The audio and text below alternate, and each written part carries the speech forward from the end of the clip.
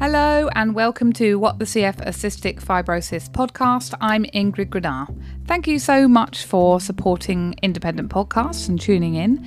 If you are enjoying listening to our episodes, please consider throwing some love our way. You can follow us on Instagram at WhatTheCFPod. You can like us on Facebook at What the CF A Cystic Fibrosis Podcast, or you can visit our website whatthecf.com and you'll find all the links to our social media and all our episodes. This week's episode is with Lizzie Mackay from CFNZ and talking transplant. I had a great chat with Lizzie and she was really candid about her experience with CF and the ups and downs and the challenges that she faced going for a lung transplant and the recovery.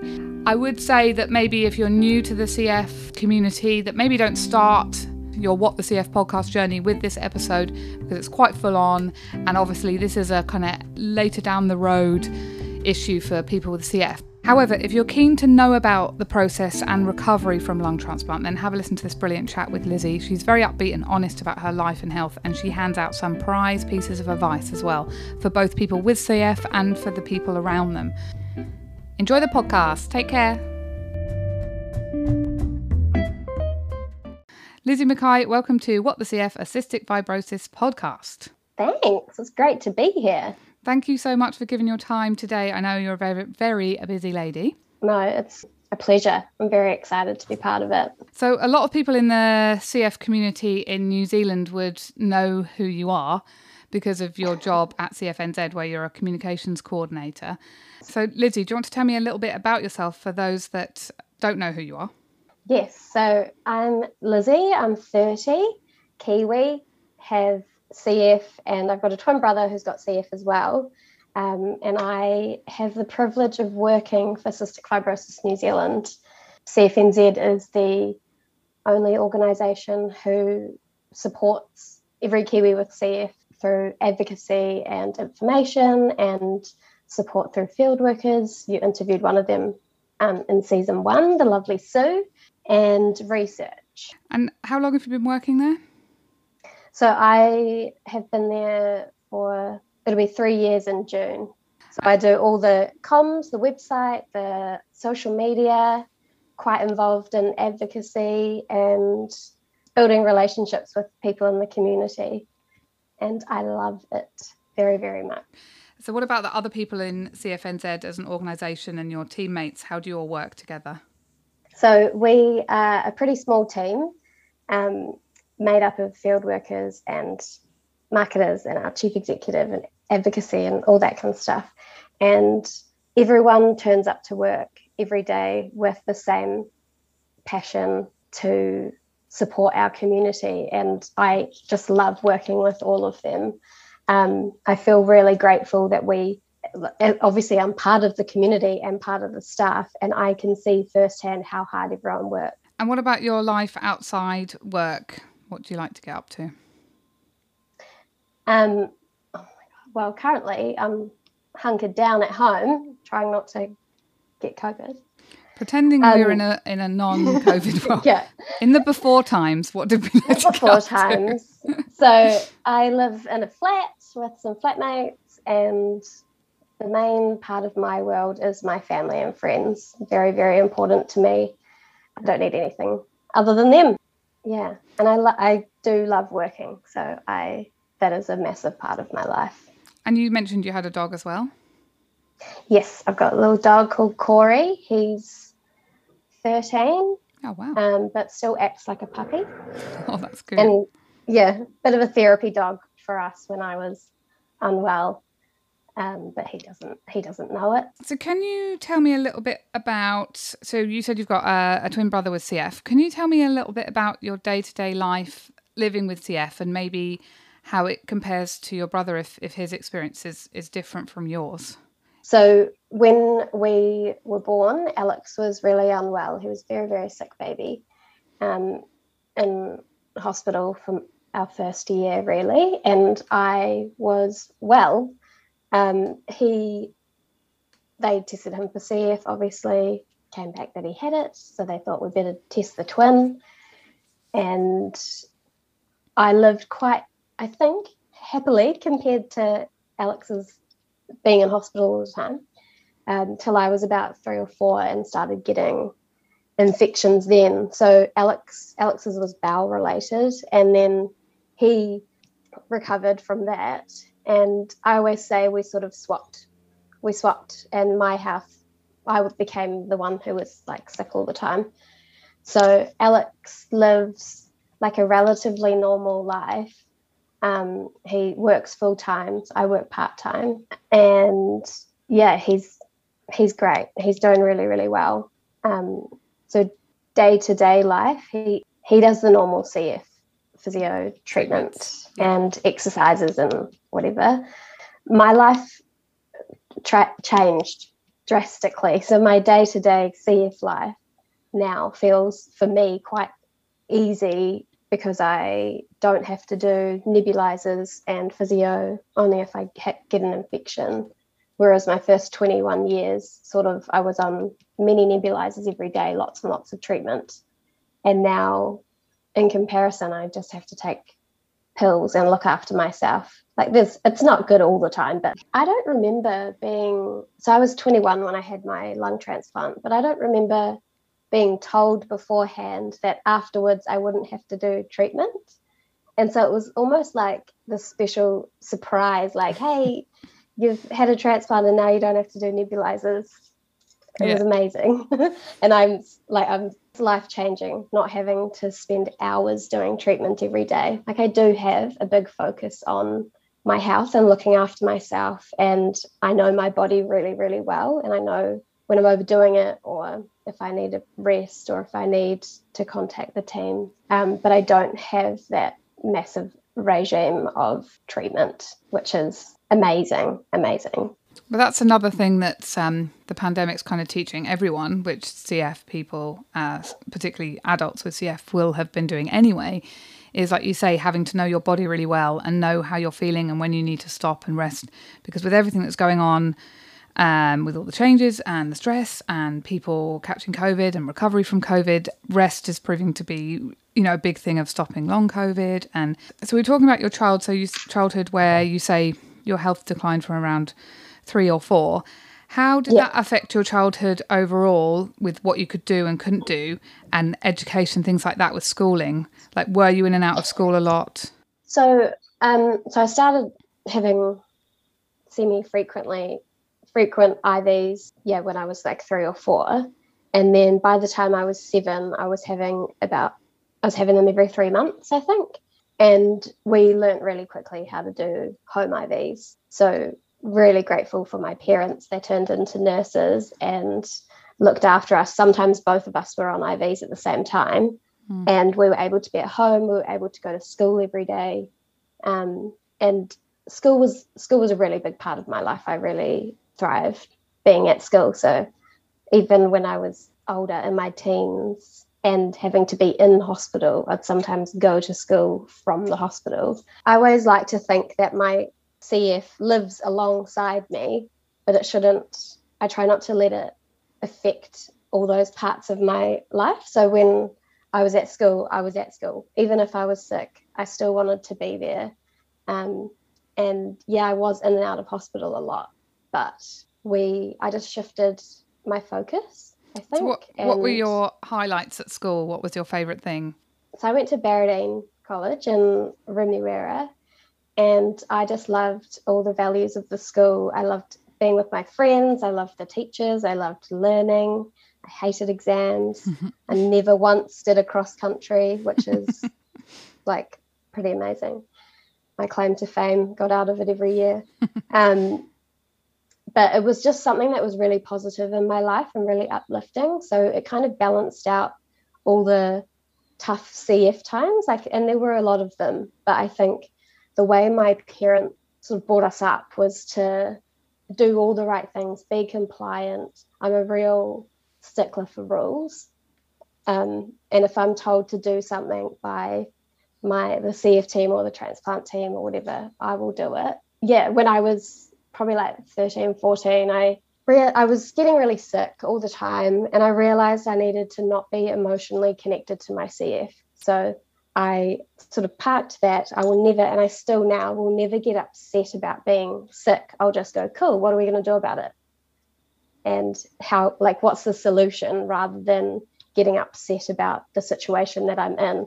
And that has made my life like my world, a really positive place to be, because I don't dwell on the CF stuff. I just try and get on with it by doing the right things, or by doing what I'm told to do. Does that make sense? Yeah, that's so interesting as a way to approach it. And I'd imagine from the number of people I've spoken to, adults with CF, generally people are obviously very matter of fact about it because it's you and it's always been part of your lives, and do seem to be able to detach that emotion and quite practical sounding, when I think from a parent's point of view, that's a lot harder to do because it's something happening to somebody else. But I think what you're saying makes perfect sense, and actually seems like a great way to approach it, as like this sort of separate entity that has to be dealt with, but it's not you, if you know what I mean. Yeah. If that's what you're saying. Yeah, it doesn't affect my personality or my happiness, or like sometimes it's a drag, but I'm happy. Honestly, I'm so grateful, and I think people think it's a bit weird that I how dare you be happy.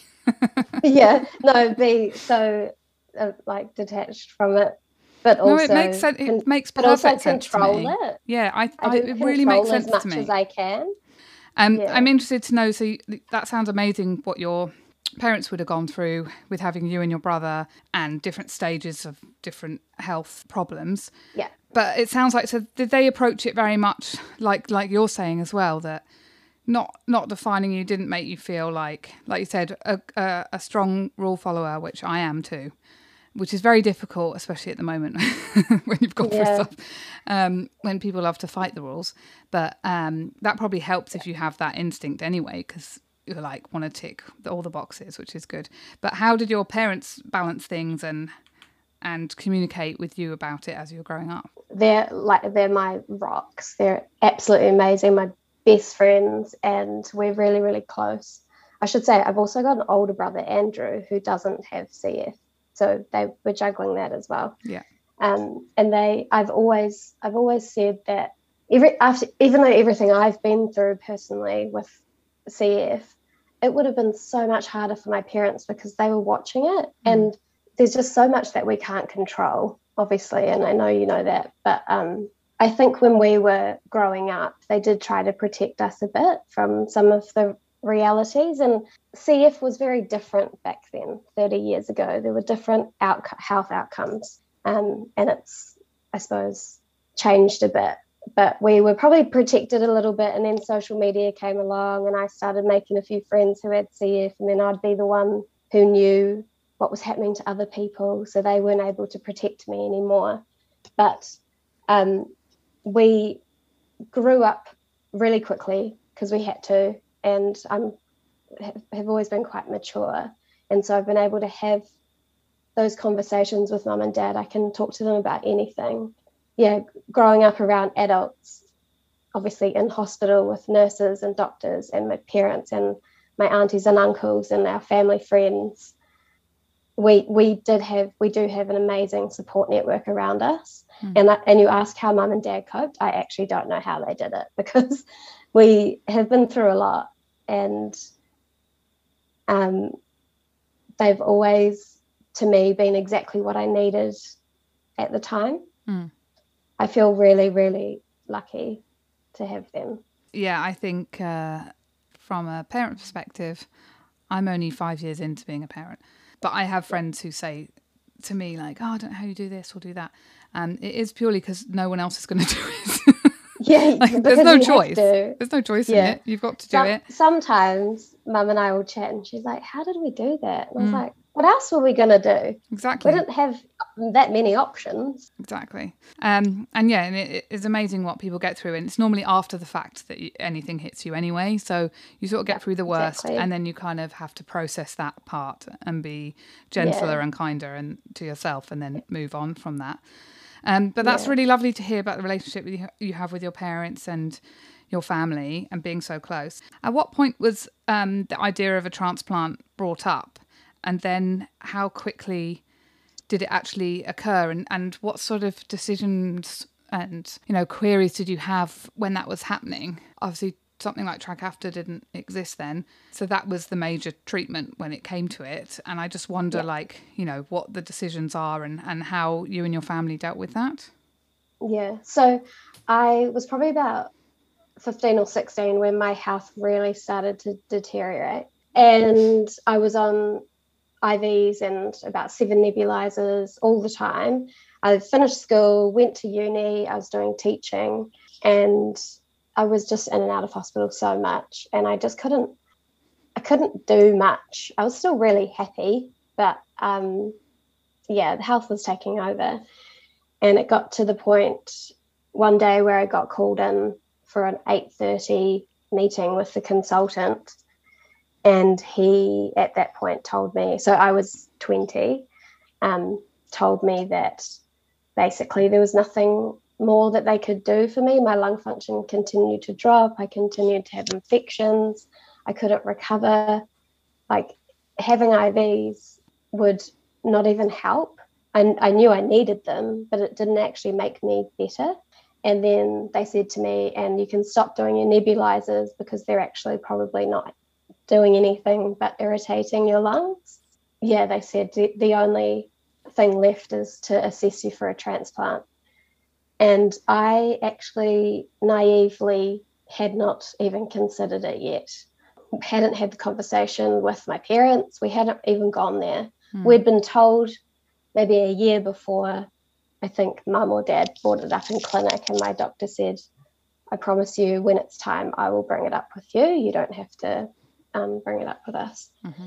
But they probably, in my opinion, maybe left it a bit late. Or I just got sick a lot faster than they thought I would. So that was the end of February, one year that they told me I had to have a transplant. The following week, I went on like 20 hours a day oxygen. Everything snowballed really quickly. I got assessed for the transplant. I got put on the active list in June. And then, so that means you're actively waiting for a phone call to say, yeah. So at that point, I had started to build a relationship with the transplant team, and there's transplant coordinators, and they kind of check in on you. And if you're going to go away, like we've got a beach house in Matarangi, and if we were going to go down there, we would let them know that we were going, just so that if lungs did come along that might be for me, they could let us know earlier or whatever. So, yeah, basically I was just waiting for the phone to ring, and I still was going to uni, which was crazy. I was trying to hide it from everyone, and that was going to be my next question. Was like, my friends how much were did like, your friends know? We can see the stripes on your face from like sleeping on your oxygen tubes. I used to have a tank in the car, park right outside the lecture, like get my fill of oxygen, go into the lecture, sleep through it, go back to the car, have a coughing fit, drive home, go to bed, do the same thing the next day. I didn't want to give up uni, but I also I didn't have the energy to come home and do assignments. So I got put on the list in June, and then probably I turned 21 in August, and then in September I stopped going to uni because I just couldn't manage it anymore. And mum and dad had a conversation with me about the fact that I should be using my good hour of the day, not sitting in a lecture theatre, but I should be using it having a friend over or, seeing family or whatever. And then, unfortunately, in the November, I think, I grew a bug that they didn't feel confident transplanting me with. Mm-hmm. So they took me off the list and put me on the inactive list. So they took you off the active list, and then you get put on? And they put me on the inactive list. So basically the inactive list means that they've got all your details. They know everything about you. They could just tick the box over to active where you might get the call. But inactive, you're not going to get the call. So me being me, when they told me that, I said to my doctor, cool, can I go to Australia and see my friend? And like, I obviously was, again, naively didn't know how sick I was, but he was like, sure. So my mum organised like oxygen, everything that I needed in Australia. We went over for a week so I could see one of my best friends. We surprised her actually, and it was amazing, but I was in bed most of the time. And then while in the background, the transplant team were talking to other transplant teams overseas to get advice on how they could successfully do a transplant if I was still growing this bug, because they hadn't transplanted someone with it in New Zealand before. And so eventually they had all the advice that they needed, I suppose. After that Australia trip, I ended up in hospital for a couple of weeks. Then I went home for a day. Then I went back in and I caught norovirus. So in isolation for about 18 days. And then I got really sick. And they had put me back on the active list because they'd worked that out. But at that point, they brought in the palliative care team so that they could comfortably send me home. Again, naive me thought that it was just so that I could have the pain relief that I needed at home and not be in hospital. But you can join the dots there. The palliative team were amazing, like really, really special group of people, and they managed to get me home. Trained mum in my fentanyl pain pump that I was on 24 hours a day. I couldn't really do anything. So we were at that point desperately waiting for the phone. Is this to ring. After you're 21 then at that point? Yeah. So sorry, this is in December. Yeah. So yeah, and then it was probably 10 days later the phone rang, and it was a little miracle happened basically. It was the transplant coordinator ringing to say that they had some lungs for me and that I had to be in the hospital within an hour. Wow. So it was 2:00 in the afternoon, had to be there at 3:00. But I didn't go into surgery till about 2:30 in the morning. And wow, so quick, isn't it?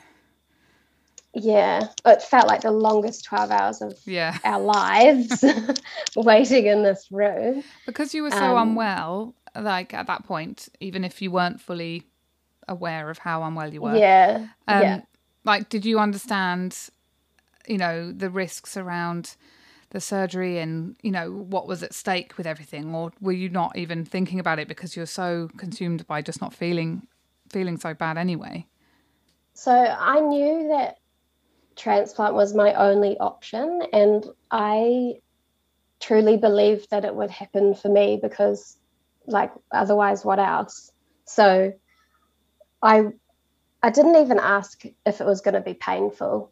That's how desperate I was. I didn't even consider the fact that I'd be in pain really afterwards. But I believed it would happen for me, but you also can't imagine the day that this call's going to come. Yeah. So I understood everything very well. They give you really good education beforehand and about all the risks. They basically sit you down in clinic and run through everything, and you sign the consent months. Like when you go on the list, you sign the consent for the surgery. Did you join any like support groups? I think I heard that there was some support groups for people who were on waiting lists for transplants. Yeah. So there's this amazing place called Hearty Towers, which is where lung and heart transplant patients in New Zealand go for assessment and to recover from transplant. And they do a support group meeting. It's like part of the hospital. It's at Green Lane. They do a support group meeting every week. But we weren't in the Zoom era back then, and obviously people with CF couldn't go because we couldn't be in the same room. So my mum would go, mum and dad would go. Mum went every week. And so she got a lot of education there and heard people's amazing stories about their recovery, and people would be there, 3 weeks after they'd had a transplant. So you're actually seeing them recovering in front of your eyes every week. because you that was stay. probably quite important for your parents to see as well, wasn't it? Yeah. And I was sort of, I had a really good friend with CF, and I didn't even tell her that I was on the list because I don't know, I felt like I have had times in my life where I'm quite private about my health. Doesn't sound like it right now, but transplant definitely was not something that I never posted about it on Facebook or anything. It was kind of our family and special ones knew that I was on the list, but yeah, that's very private. I would completely understand and that people didn't know about it. There's a bit of a lack of understanding about it at times. Like I went to the dentist and he said he obviously had to know that I was on the list, and he said, "Oh, so when's your transplant going to be?" I was like, "Mate, I got no idea." I'll just go order those lungs then, shall I? Yeah. So I did keep it quite quiet. So I didn't really like jump into that kind of support network. I have amazing friends and they are always everything that I need. So I didn't feel at the time that I needed it. But post-transplant, I was like, well, I've done it now. So I want to make sure everyone after me knows exactly what they're walking into, had some hot tips and hot takes from me. So I actually, about a month, 3 weeks after my transplant, I text this friend and I said, I'm really sorry, but I've kept something for you. I had a transplant 3 weeks ago. And she was like, what? Oh my goodness. Had no idea. We'd been in hospital in rooms next to each other and I'd just kept it all to myself. But I said to her, so now if you ever have any questions, like we can talk about everything. I'm here, because I knew that they'd started the conversation with her. And I just wanted to be the support that I could be to anyone that I knew. Also, post-transplant, when you've got CF, you can generally see other people who are post-transplant with CF, which is incredible. So by the time I got to Hardy Towers, I was recovering living with people with CF, which I had never, other than Alex, obviously hadn't really met anyone or hadn't been able to be in person with anyone we're like walking on the treadmill next to each other, talking about the way that our lives had been so similar, but it was someone I hadn't met before, a transplant from Christchurch.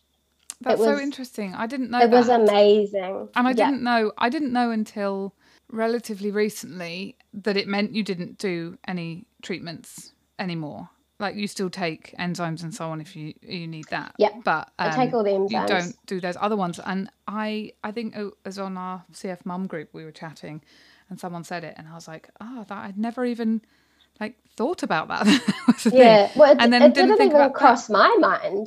So that's amazing then that you can either. do that. I don't know if you would remember or if it's too personal a question, but do you remember waking up from the operation? Do you remember the first kind of week and that kind of thing, processing it all or recovering? I mean, it's such a major operation. I don't know how much you do remember. It was huge. I'm someone who's never been scared or emotional about my health, but rolling on the bed away from my parents and my brothers going into that surgery, I had never been so scared in all my life, because there's so much unknown associated with it. And everyone has such a different journey afterwards. They woke me up at about 6:30 p.m. So I went into the surgery in 2 o'clock in the morning. And then 6:30 p.m. that day, they woke me up. And I'd said to Mum and Dad beforehand, I was like, I want to know what day it is, what time it is. Like, these are the things I need to know, because I want to know how long I've been asleep for. And that was important to me. And when I woke up, I was still intubated, so I couldn't talk and I actually couldn't breathe because it was sort of breathing for you. So I didn't feel any, my breathing didn't feel any better than it did when I had been at home on oxygen the day before, until they extubated about 4 or 5 hours later. And it was incredible. Like when I think about it, and at the time, I don't know why, but my first breath with my new lungs, all I can think of is like sunflowers. It was like new life. And I was just like couldn't move, and I was in agony, but it was the start of like the rest of my life, and it was really special. I made sure mum and dad stayed there. They didn't want to see me being extubated, and I was like, you're not going anywhere. So I think it was more traumatic for them than it was for me. I can imagine. And I was in ICU for one night, which is crazy. And it's normal to be in for at least a couple of nights or a week. Yeah. And then you would usually go to HDU. Yeah.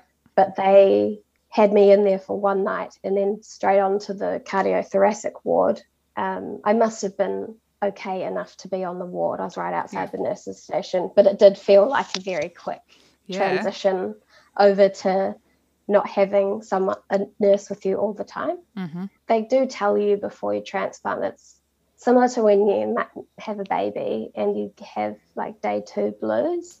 And being someone who's really happy, positive, really grateful for my mental health, it hit me like a ton of bricks because you're so desperate and waiting, and then you have the transplant, and then it hits you what it means for another family. And it's a really, like, my donor is, I feel really, really connected to her, and I couldn't be more grateful. The blues hit me and I was questioning everything, but when it must be I don't know, such a roller coaster of emotions. It is.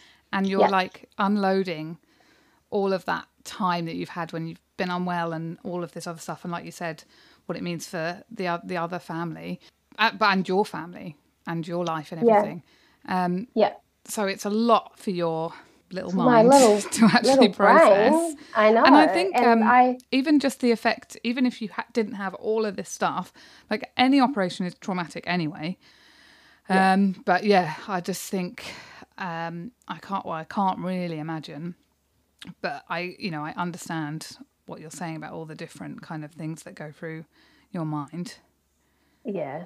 So and then, your parent, it must have just been such a kind of whirlwind as well, because it happens so quickly. You've got no time to process. Like you said, even though you know it's happening, or you know it could happen, you can't prepare for it until it is that day, which is so.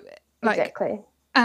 With that recovery, so you got moved out relatively quickly. And how was the recovery after that? So you're in the cardiothoracic ward. I was there for about a week. It was quite hard because there was a lot of pain, and I was so used to being in the respiratory ward. Everyone knew me. We all, I had my routines, and you have really good relationships with people. And I was all of a sudden in the hardest part of my life, and I didn't know anyone. So that was a bit rough. But after a week, I went back to the respiratory ward. They did like a guard of honor as I was coming down in my bed down the corridor. Honestly, it was so exciting because they'd nursed me for years. Yeah. And were there on the journey with me. So it was amazing being back there. So, which sounds weird, but for a hospital. So I was there for 2 weeks, and then I went to Hardy Towers, which is, as I said, in Green Lane, and it's just a place where you go to recover and sort of you cook all your own meals. You have to have a support person with you all the time, but you cook all your own meals. You mix with other people who've had transplants. Is that all funded? That's all funded as part of? Okay. Yeah. And it's right next to Green Lane Clinical Centre, where we would go to the gym every day. I had never stepped foot in a gym. I've never been one to enjoy exercise at all. So it was huge for me to go to the gym every day for an hour. But I slowly grew stronger, and because I had no muscle, because I had barely moved for so long before that. So I was not only recovering from this major surgery, I was carrying about 10 kilos of fluid from all the steroids, which was like carrying weights. And I was exercising, trying to get fit, trying to build muscle that I didn't have really. So it was a really full-on time. But after being there for about 4 weeks, I walked to the top of One Tree Hill.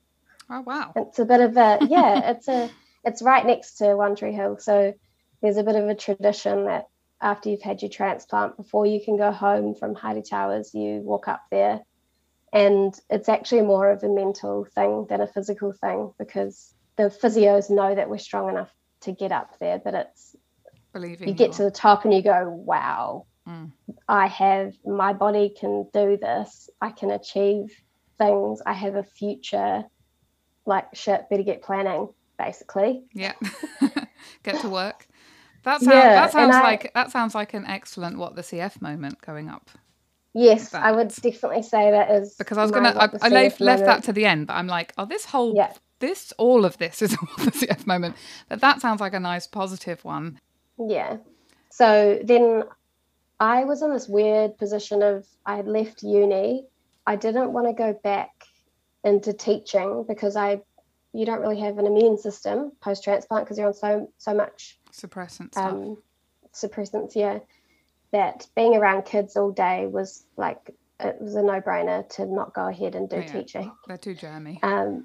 Exactly. And so I wasn't in the workforce. I was in this limbo in between. I don't know what I want to do. My first year was post-transplant was a bit rocky. I had quite a few surgeries and a few things go wrong, but my lungs were amazing. And I ended up getting a job about 18 months later, just 1 day a week, which grew to 2 days a week, 3 days a week, 4 days a week. I was there for about 5 years. That was before I started at CFNZ. But yeah, that's another challenge that people with a chronic illness have, is managing adult life with going to work and paying your bills and doing that stuff. So having that support network like that you have is just priceless, isn't it? We got your What the CF moment, which was climbing up One Tree Hill. What about if you were going to advise anyone caring for someone post-transplant? And that doesn't have to mean, the immediate, first month. It could be the first, few years. What piece of advice would you give to anyone who's close to someone? To a support person? Yeah. I suppose what I had from my parents was constant love and support and encouragement, because I had lived for so long in a state of sickness. You can imagine that it would be really easy to just fall back to that. And we were really conscious of not wanting that to happen. And I was encouraged all the time to go for a walk. What are we doing tomorrow? And I had their full support with whatever I wanted to do. Does that make sense? Yes, absolutely. And it's not something, this is why it's so great to talk to people that have had these experiences, because it's not something I ever would have considered. But now then you say it and think, absolutely, that's what it would feel like. Because you could because it's your whole, like you said, it's your existence, and you always try to separate it. But when it starts to climb over you, like it did, it is part of who you are in your everyday life, because everything you did for most of the day was taking care of your health. So they were definitely my main source of support. But my friends as well, I would have messages every day sort of cheering you on for the little things, because the little things are big things. Being able to walk around the block or being able to walk my dog for the first time was amazing. And that just sounds trivial, but it was huge for us. So transplant is, like, obviously it saved my life, it changed my life, but it's not a cure, and it's not Trikafta. But we didn't have Trikafta being dangled in front of us 9 years ago, so that was our only option. I try and arm myself with as much knowledge as I can to know what I can control, what I can't control, what I can do to put myself in the best position every day. My next question was going to be advice for anyone with CF who will be facing a transplant or is on the list. Like, what could you say to them?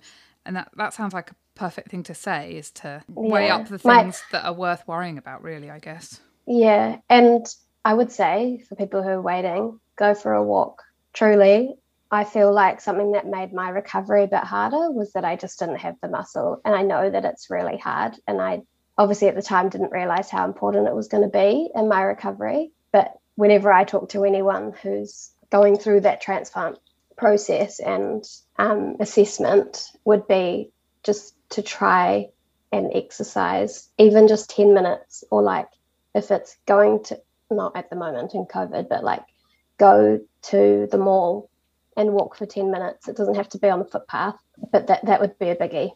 The first time I walked Corey was down at our beach house, and I took him on the beach, and I got a $300 fine. Oh, God. That was the downside. That's the what the CF moment. Yeah. So $300. Did you say? I wrote a letter back to the Coromandel Council or whatever it was, saying,